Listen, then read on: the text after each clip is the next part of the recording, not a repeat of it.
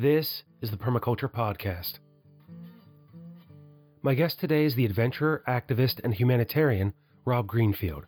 Rob joins me to talk about the Food Freedom Project he launched in Orlando, Florida, where he is growing and foraging for all of his nutritional needs. During the conversation, Rob shares what brought him to the project, some of his choices along the way, just how strict he is when he says he grows or forages all of his food, and the potential to accomplish these goals of a 100% self-procured local diet in other climates.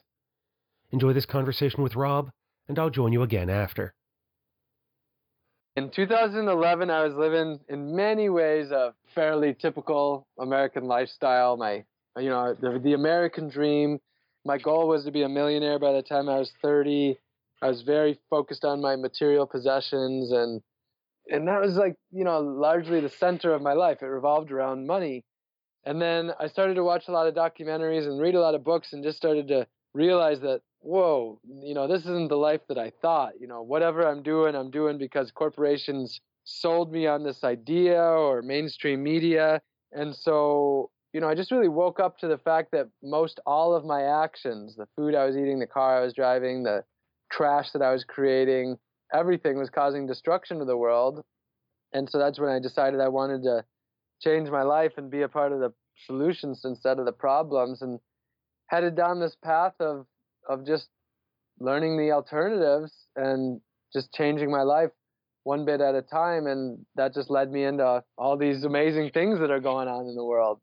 And that was one of the things when I looked into the work that you've done so far, is that just in the last couple of years, since starting in 2011, it looks like you've been really project-oriented, that you take an idea and you run with it really until completion, that you discover something, explore it very deeply, and then in that process are sharing it with others. And so could you tell us a bit about your previous projects, and then we can move into your current work?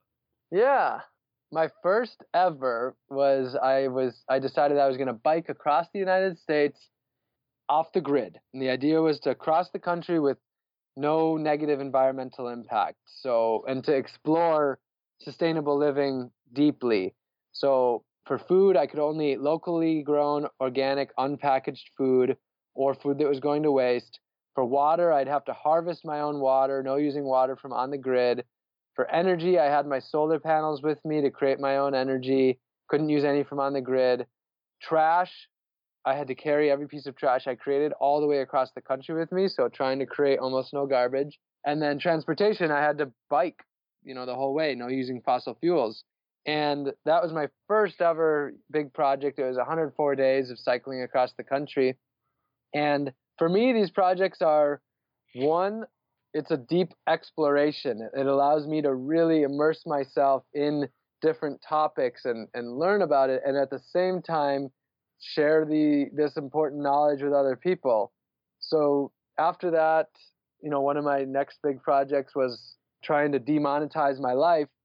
I landed in Panama with no money, with just the clothes on my back and my passport, and had to travel back to San Diego through 7 countries, really depending on my resourcefulness, learning to be a better problem solver and understand what resources are freely abundant all around us. But secondly, to be a better community member, to learn how to work with people. By traveling with no money, I was dependent upon the kindness of others. And I believe the best way to be able to give to others is to actually be able to know how to receive. So, immersing myself in that.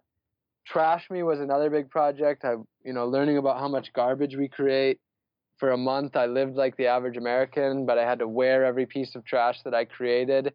So that was just a full immersion in the American lifestyle and how much garbage it creates. And at the same time, just creating a visual that showed people this is what the average American looks like if you just simply hold on to all of your garbage. And definitely there's been other ones in between there, but that's really the idea, to immerse myself and learn, and then be taking people on the adventure and sharing and teaching.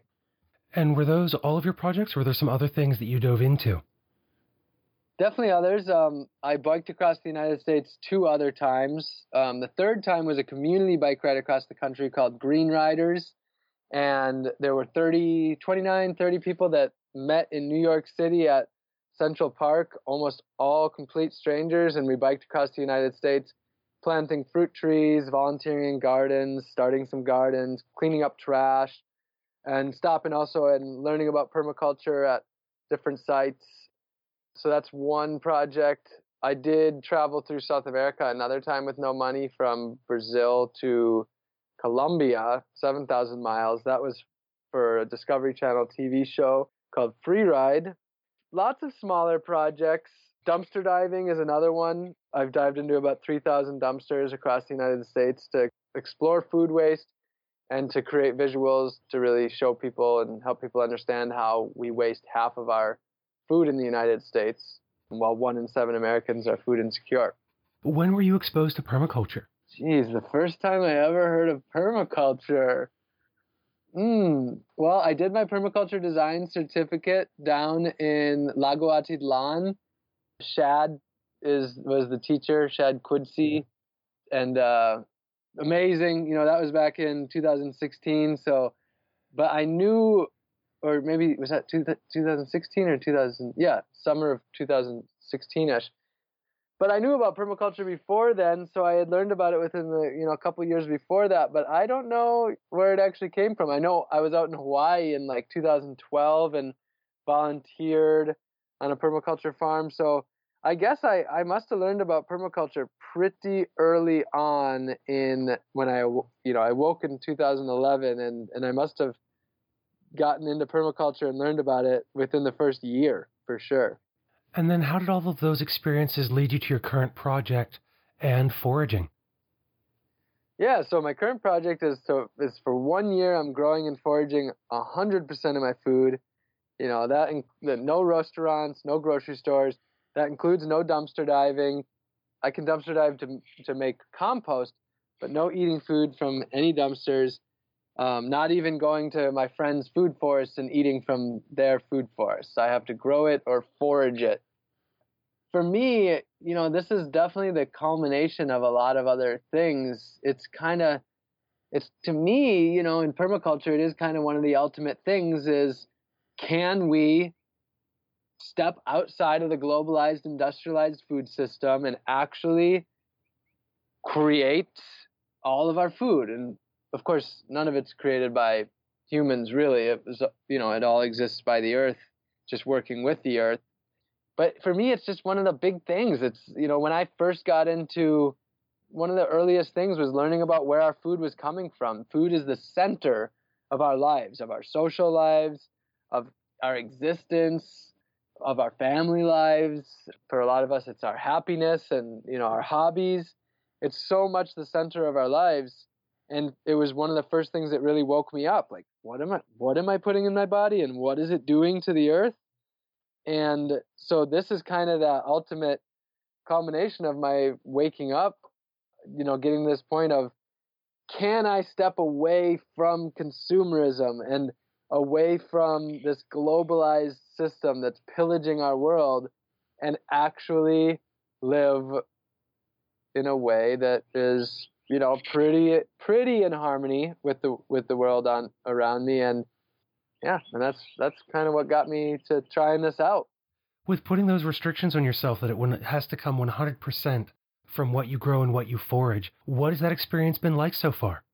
Well, it's been an amazing experience. I think I'm 157 days in, so I just hit the 5-month mark. So I'm getting in here a little ways, and it's been an incredible experience. I mean, I knew a lot about growing food and permaculture prior to this, but when I started this, I had only ever had a couple of small raised beds when I lived out in San Diego. They were wicking bed gardens.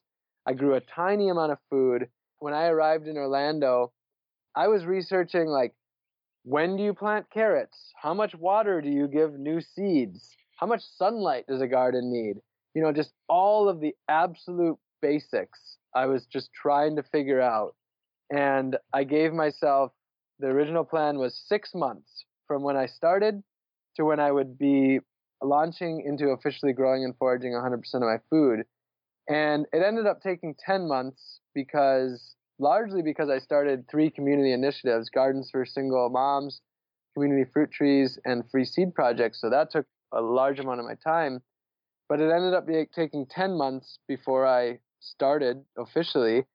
And I think that's, for me, like, I still look back and I'm a little astounded that I went from not really knowing what I was doing to just in a 10-month time. Now I'm close to a half year into growing and foraging all my food, which is just, my goal is to inspire people to get started, or if people already are started, like most of the people listening to this podcast, my goal is if you've already taken 100 steps or 200 steps, to take that 101st or, 201st step. In inspiring people to do this work, what have been some of the successes and challenges of shifting your diet and food procurement in this way? Well, I mean, the big challenge about this whole thing is it's just really time consuming. In the average, week, I'm probably spending 60 hours on food. And, a lot of times I get home, it's been a long day, I'm hungry, and then I have to spend an hour in the kitchen when all I really want to do is go to bed or, rest. So between my multiple gardens, harvesting, processing, cooking, constantly needing to get new plants to put in, plus knowledge, I'm still young in this, so learning and learning. It's just really, really time consuming, and that's really challenging. Before this, I'd been traveling for 2 years. When I lived in San Diego for 5 years, I traveled about half of the year. So having that freedom of being able to basically go wherever you want and whenever you want and be able to just pick up food as needed is kind of, it's that freedom is largely taken away being so dependent on the land around me. That's really the biggest challenge. The other biggest challenge is just convenience. That's one of the things that the globalized industrialized food system provides is extreme amount of convenience of just being able to get whatever you desire at usually a fairly cheap price, being able to roll up to any grocery store or restaurant at any time and grab food. And so I just don't have that, extreme level of convenience. So that makes it, that's one of the other big challenges. Time and convenience factors would be the big things. And I know those are the limiting factors for a lot of people who say that they don't, want to do this stuff because of that. So it is a very real thing. Well, I'm glad that you bring up those time requirements and also understanding that this is a very specific experiment with given guidelines and things like that for anybody who's interested in this, because people such as yourself and other folks who I know who are living what we might consider extreme ways or in very deep projects show how far we can go and also what the issues may be for somebody who wants to make this kind of a transition. Because the world that we live in right now, I can't imagine a large family without access to land and many other and intrapersonal resources being able to make the jump that you have. But as you say, this is about inspiring people to take step 101 or 202, and so can we move ourselves a little closer to the kinds of things that you're doing while understanding how much the culture and society we live in restricts many of the personal choices we might want to make. Yeah, absolutely. And that's the thing. Like, I think a lot of times people do look at what I do and they just say, well, I can't do that. And that's that, out of sight, out of mind, it's done. I can't do that. So nothing. But it's all about embracing our situations. We can only be who we are. We can't be anybody else. We can only be where we are in that moment. And we can only be in the time that we're in. We can't go forward or back. At least most of us don't know how to yet, if it is possible. So we have to embrace that. And so if, people have a desire to live a life that's deeply in alignment with their values, to live out their purpose and their passion, then they have to look within and say, what can I do? What can I do to, start this journey to live the way that I want? Maybe it's a permaculture farm, and so they don't have the money. Well, maybe they can go woofing for a couple of months and just go to other people's farms and immerse in that way. Or maybe it is a family, and still, maybe they do have the ability to volunteer at a farm, on the weekends in their community. So wherever people are in their stage, there's always, there's generally something that can be done to get closer to living the life that really serves the earth and serves our communities better and serves ourselves. And there are so many options, but In many ways, I find that as we make these transitions, very often it's not even knowing what questions to ask to find the organizations and different ways of doing until we hear stories such as yours and others who have accessed to these resources and opportunities. As you say, what organizations can you find? What farms could you volunteer with? I think of, the community gardens that we have here in central Pennsylvania, where you can get a lot for free or very little money to learn to start growing and garner all that experience, or through our land grant universities, being able to take some of the naturalist or gardener's courses and learn these things directly with other people who have lots of experience. It's amazing. I mean, people look at the United States sort of in this negative way and say that there's just nothing good going on here. But that's one of the biggest takeaways I've gotten over the last, 8 years now of being a part of this movement is, sure, the United States is a messed up place in so many ways, but there is also an incredible amount of amazing things going on and so much grassroots movement. And I've been to 49 states now, and everywhere I go, I find so much good going on. More community gardens popping up, more community bike programs and bike shops and kitchens, more permaculture. And so, here in Orlando, I talk to people. This is Orlando. It's Disney World. It's one of the busiest airports in the country, business conference capital. And so most people think about this place as just this place that probably has nothing good going on. But right here is Orlando permaculture, and it's the best permaculture community that I've really fallen into in the United States. There's 2,000 people in the Facebook group. It's super active. We meet every first, second Tuesday of the month, and there's usually about 100 people at the meetings. And there's people all the time that, that say, whoa, I had no clue anything great was going on in Orlando. And then they hear about what I'm doing. They come to one of my gardening classes. I tell them about all the good stuff. And then a few months later, now they're just immersed in it. And then Orlando is they see Orlando through a whole different viewpoint. And the way all those grassroots initiatives can help build up an area and provide the opportunity for people then to get engaged, to see how to grow their own food, what it's like to forage or dumpster dive or build a composting toilet, and bring people together around the different on-the-ground activities that they're interested in, while also having these bigger conversations about how these actions care for Earth and their communities. Absolutely. It's out there waiting for us. I'm glad to hear that Orlando's so active, because I hear from people in various regions around the country and around the world where there are only a handful of people who are practicing in this way that they're aware of. And then as they meet other people who are interested in doing this kind of work, that getting projects off the ground can be difficult because there are places where this work is being done. And in some cases, it's easier to move to those locations rather than to begin to build up in place where we are. But, from your work and traveling the country and other folks who are doing things like you are, that need for us to be in a place and to help build up these projects to allow other people to come in and get engaged and stay involved.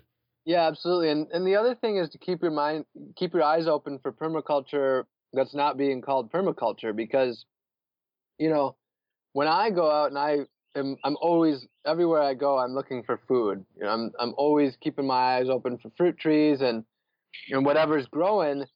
And most of the neighborhoods that I go to, where I see a lot of food growing, it's Caribbean communities, it's people from Southeast Asia, a lot of people from Africa, and I think that most of these people don't really know the term permaculture or practice permaculture, but when you look at their front and backyards, they're growing little food forests, and they have the multiple layers going on, and they're growing perennials, and they're basically doing they do permaculture, but they don't really call it or know of it as permaculture. And so, that's another way to see if you can find it in your community is look for those different communities of people that just do it as a way of life. Those cultural or indigenous practices that people still continue regardless of where they may be in the world. When you are out and about with your foraging, since you're growing so much of your food, do you allow yourself to dumpster dive as a form of urban foraging, or are you looking for foods that are already growing? Yeah, most people consider dumpster diving foraging, kind of urban foraging. But for this year, no dumpster diving at all. And the reason being is that I've done a lot of dumpster diving. I've already proved to myself that I can live 100% on dumpster food. I did bike from Wisconsin to New York City once on 100% dumpster food. And so I've already really explored that. And I've already really risen awareness about that. But this is different. This is about a deep connection with the land outside of the industrialized, globalized food system, and to see if it's possible to subsist on, the food that's growing naturally right here from the earth. So no eating any food from the dumpsters for a year. Then what does your diet consist of? Are you on a vegetarian or vegan diet? When it comes to foraging, are you doing any hunting to supplement that? How does that look then day to day on your plate? That's something that has fascinated for me for a long time, is searching out vegan communities around the world. And when I say communities, I mean, actual populations of people that are reproducing, that have been vegan for, multiple generations.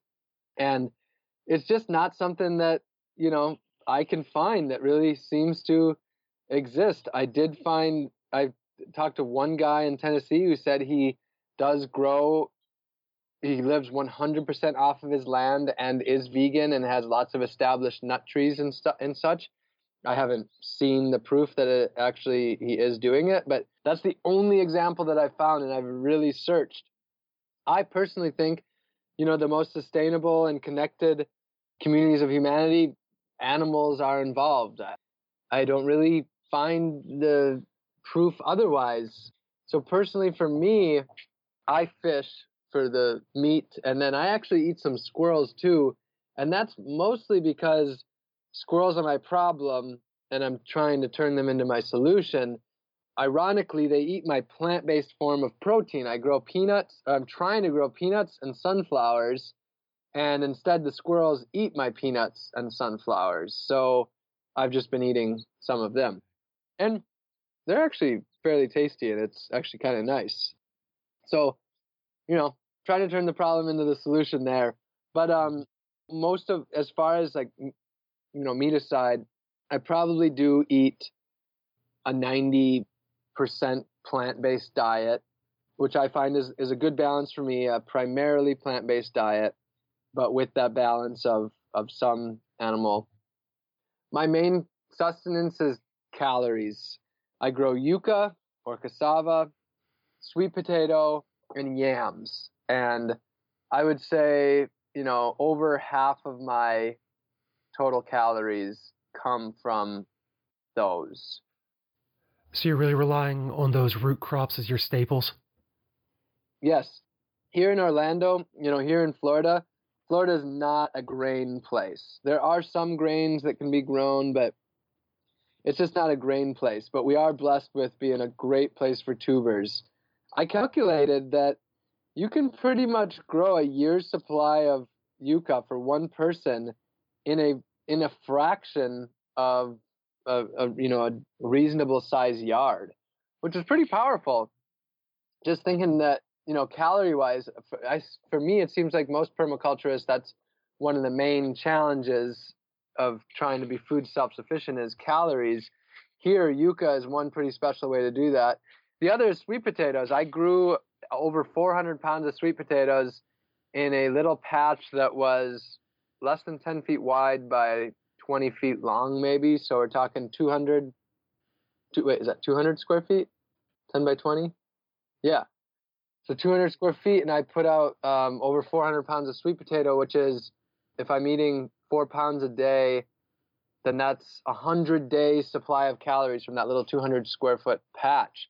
So I have found that in a pretty minimal amount of space that I am indeed able to meet my staple calorie needs. And that matches some of the other conversations that I've had with folks in temperate climates where sweet potatoes are often the focus because they require minimal processing for folks who don't have equipment for winnowing and milling grain and things like that. So that's great to hear. Yeah, they are great. Sweet potatoes, oh man, I just can't get enough of sweet potatoes. I have not gotten sick of them at all. I'm just, I crave them. Now, yuca, on the other hand, I crave yucca when it's good. It's nice and soft and fluffy, kind of like white potatoes. But I have this thing. There's this guy down here, Marabou Thomas, amazing permaculturist, um, and I told him about this, and he said it's called glassy when the yucca kind of gets sticky like tapioca would, and it's just kind of tough and translucent rather than white and fluffy. And that, oh, it's hard to even choke that down. And unfortunately, a lot of my crop is glassy. And unfortunately, there's like he's done a lot of research on this, and he can't find why yucca gets glassy. So if there's anyone out there listening to this that knows if there's ways to keep yucca from being glassy or anything, definitely contact me, and you might save many. You might make me a much happier human. Well, we'll certainly put that call out and see what answers we get. Yeah. As far as other main foods, to answer that question, I do forage a lot of coconut, so that's one of my main sources of fat and protein. There's just tens of thousands of coconut trees, maybe hundreds of thousands, growing all over Florida. They're south of me, so I go on trips, and I can make coconut oil, coconut milk. I can dry it and make flakes or chunks. Just eat it as is. I think one coconut, like one average size coconut, has something like 1,500 calories in it. I still haven't done the exact math, but so coconuts are a huge one for me. I grow pigeon peas or gandules. I've probably harvested about 10 pounds of those. So that's been pretty good. A lot of moringa, katuk, a lot of perennial greens like chaya, cranberry hibiscus. I also do a lot of annual greens, kale, Swiss chard, collards, cabbage, things like that. So I do kind of a combination of permaculture as well as annuals, because I do find that annuals, for me trying to go from nothing to 100% in 6 months, I found that the annuals really have that quick production. So using those as well. And yeah, so far I've eaten about 130 or 150 different species of foods, whether I've grown or foraged it. And what you said about coconut for fat, protein, and oil answered one of my other questions that I had, because of those being, very often staples in people's diets. But with that, did you allow yourself any herbs or spices when it comes to cooking, or are you even growing those as well? Yep, and I'm growing all those. It's literally 100%. No exceptions whatsoever for the year. So I have probably 20 or 30 herbs and spices. Turmeric, very quick production down here. Just one season, and I was able to have a lot of turmeric. Ginger, I got ginger, but that's much slower. That's more like a 2-season thing. As far as different herbs, cilantro, dill, different basils like holy basil, which is a perennial, Thai basil, and then your standard Italian green basil. Cuban oregano, the curry tree. I grow annual peppers, garlic, green onions. I also grow oregano, thyme, rosemary. So I definitely have quite an abundance of different flavors. And with that 100%, so you don't have like an emergency supply of food that you put back or anything like that? Once you started this project and hit that date, it's been purely what you've been growing or foraging? The only foods that I have in my house that are not foods that I've grown or foraged are, I made prior to this project some vinegar, and that was from dumpster apples. And I wrote on this, not for consumption, and that's just for cleaning. And then I have some coconut oil that I use for body that I found on the side of the road that someone was throwing away. And then I have a thing of paprika, but that's only for sprinkling on the soil. Supposedly I can sprinkle that where I plant peanuts, and if the squirrels get it on their paws and then lick their paws, it kind of deters them. And then I also have some olive oil that's only for body oil as well that I also found in the dumpster. But yeah, so literally no backup whatsoever at all. Really dove into it. That's pretty awesome. Did going to Orlando factor into this project because of the warm climate year-round and ability to forage so much throughout? Yeah, I mean, just on a personal level, I am very much a warm weather person. I thrive in the warm weather. I'm happier in warm weather. I lived in San Diego, California before this. I'm from Wisconsin, northern Wisconsin. The coldest it ever was when I was up there was -60 Fahrenheit. So I am, well versed to the cold. I lived in Wisconsin for the first 23 years of my life. But right now, I just have a desire to be somewhere warm. And then, yeah, this project, being able to grow food year round it's far easier here in so many ways because I have fresh food year round. It's pretty amazing. With that being said, I feel an extremely strong calling to do this same project in a temperate climate, either New York or possibly Vermont, possibly Wisconsin, where I'm from. I'm from, the Lake Superior region, and I'm called to do it up there. So there's so many people that say that it can't be done, and that they just write this whole thing off and say, well, you're in a warm climate. But I know people that are in those colder climates that they do 80% of their food. I stayed at a family farm where a family of like 6 or 8, and they produce 80% of their food. So I know that it's doable, but at this point, well, actually, I don't know that it's doable to do 100%. I'm extremely intrigued, and I think I'll probably end up doing it at some point down the road. And based on conversations we've had here in Pennsylvania with other permaculture practitioners, master gardeners, and then also through the works of people like Steve Solomon, who wrote Gardening When It Counts, we're fairly certain that here in Pennsylvania, you can grow 100% of your food and do it year round, but you would need either a hoop house, some cold frames, but it would take a different set of plants and preparation in order to do that. Yeah, and that's what it's all about. I mean, I'm not usually speaking on permaculture podcasts. I'm usually talking to like a little bit more people that don't really know about permaculture. So this goes without saying in the permaculture community, but it's about embracing the environment that we're in and adapting to that environment. And the reality is, it doesn't matter whether it's desert, tropical, temperate, tundra. There's an abundance of resources. They're going to be different in each place, but there's an amazing abundance of resources wherever you are, and it's about tapping into those resources. If anyone wanted to move towards more locally grown food, personally grown food, foraged foods, what kind of education, experience, or skill development would you recommend for people, or even books to put on their shelves in order to move in this direction? One of my biggest recommendations is to try to start local. Find out what's going on in your area so that the information is the most applicable to you. So going to local community gardens and, talking to the gardeners there, seeing if any will take you under their wing, finding out if there's any meetup groups, checking on Facebook for different groups. There might be like Grow New York or, Backyard Gardeners of California. So looking for that, online resources, searching YouTube for possible people that are in your same zone or in your area. So definitely that's, also finding nurseries or local seed companies, woofing, volunteering on different organic farms. If you can find permaculture farms in your area or gardens, just going there and soaking up the information, volunteering, give your service to them and they'll give you their service of educating you back.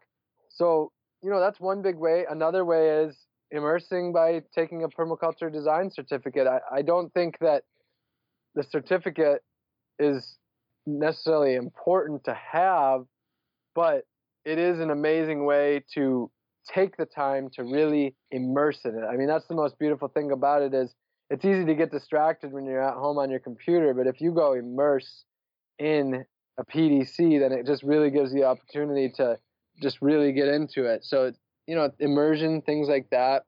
And so that's some of my thoughts on, ways to get started and finding, ways to learn and get involved. Well, I really appreciate that. I know that there's a lot of push sometimes for the design certificate and where that can lead afterwards. And, here I am with a podcast about permaculture because it's just a place where I was able to combine all my skills. And that's where I think that that design course education, formally or informally, whether it's people studying together or going off to someone who's teaching this, who can pass that knowledge on to you directly, that it's not so much the skills that I learned along the way, but the way that immersing myself in permaculture allowed me to see the world and to ask different questions that really gave the opportunity to begin to really live differently in the environment that I was in with the resources that I had available, and to do things and make better judgments while working with many people who weren't judgmental about the choices I was making. It's really about immersing yourself with people that like just allow you to be you and pursue what you want. For me, moving out to San Diego, it's not that I was doing what other people were doing. It's that I could do what I want and other people didn't care. Whereas in Wisconsin, trying to cut back on meat consumption in Wisconsin, people are like, what? No beef? What's going on with you? But out in California, whether they were eating beef or not, it didn't matter to them whether you were. They just let you be yourself. And, that's why woofing and these different, workaway, HelpX, or going and taking a immersion like a PDC course, that's one of those things that is really great because you can find yourself by being around like-minded people that allows you to just really just be yourself and embrace yourself. Well, I really appreciate that you took the time to join me today, Rob.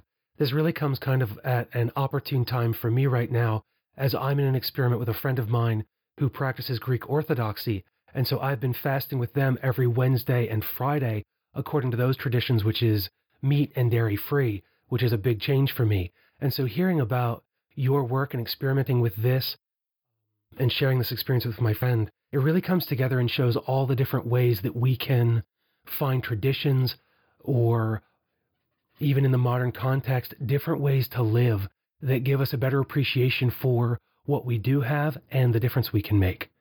And with that and everything you've shared with us, is there anything else that you'd like to say to the listeners before we begin to draw this conversation to a close? Yeah, I guess it's just like you said, it's a matter of just looking at the world in a different way. I mean, the crazy thing about my PDC course, the thing that I recommend or that I remember the most was realizing that trees don't grow from the soil under them. They're growing basically out of thin air. They're absorbing CO2 and turning that into carbon, which makes their giant tree trunks. It's not the soil underneath them. I always thought that that's what was that's where they were building from. And when you realize these giant trees are basically being created out of thin air, you're looking at the world in a totally different way. And so that's really what it's all about. It's like always trying to take a step back. It's not about any prescribed values or rules. Nothing's black and white. Everything's gray. And it's just always about stepping back, trying to look at the world from, an open lens and embrace what's going on around us and try to work with that instead of against it. And that was Rob Greenfield.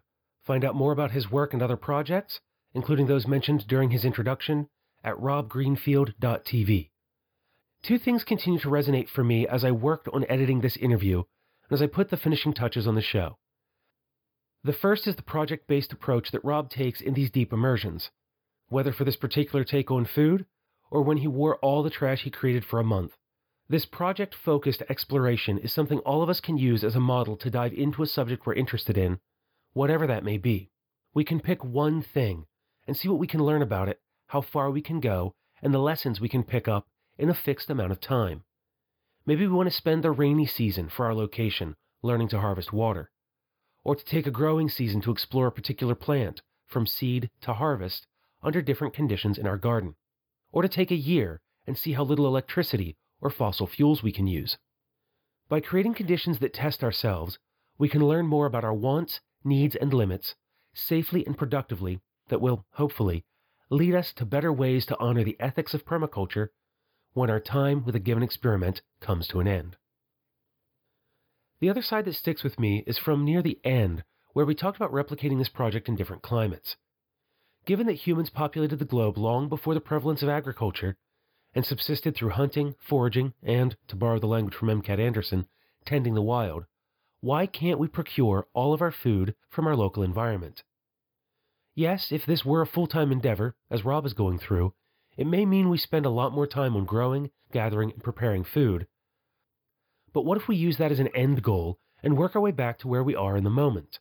To start by buying from our farmers market and co-ops, while learning what we can about wild and forageable foods. To take the suggestions of authors like Sarah Beer and look for the abandoned fruit trees in our neighborhoods, or to ask our neighbors if we can harvest from what they have. Each step like this brings us closer to that local, nutritious diet. If we find we cannot gain much of our food in this way, why not? What are the legal, environmental, or social factors keeping us from doing so? What can we do to change these limitations, personally or within our community? What are your thoughts on seeking 100% of your own food? Can you imagine doing this in your local environment? What skills or resources would you need to obtain to make these choices? Let me know by visiting thepermaculturepodcast.com, clicking contact, and sending me a direct message. Until the next time, spend each day finding, preparing, and eating the best food you can while taking care of Earth, yourself, and each other. The Permaculture Podcast is a production of Permaneo Group. Find out more about the Permaculture Podcast, including the extensive archives, by visiting our website, thepermaculturepodcast.com. Learn more about Permaneo Group and other projects at permaneogroup.com.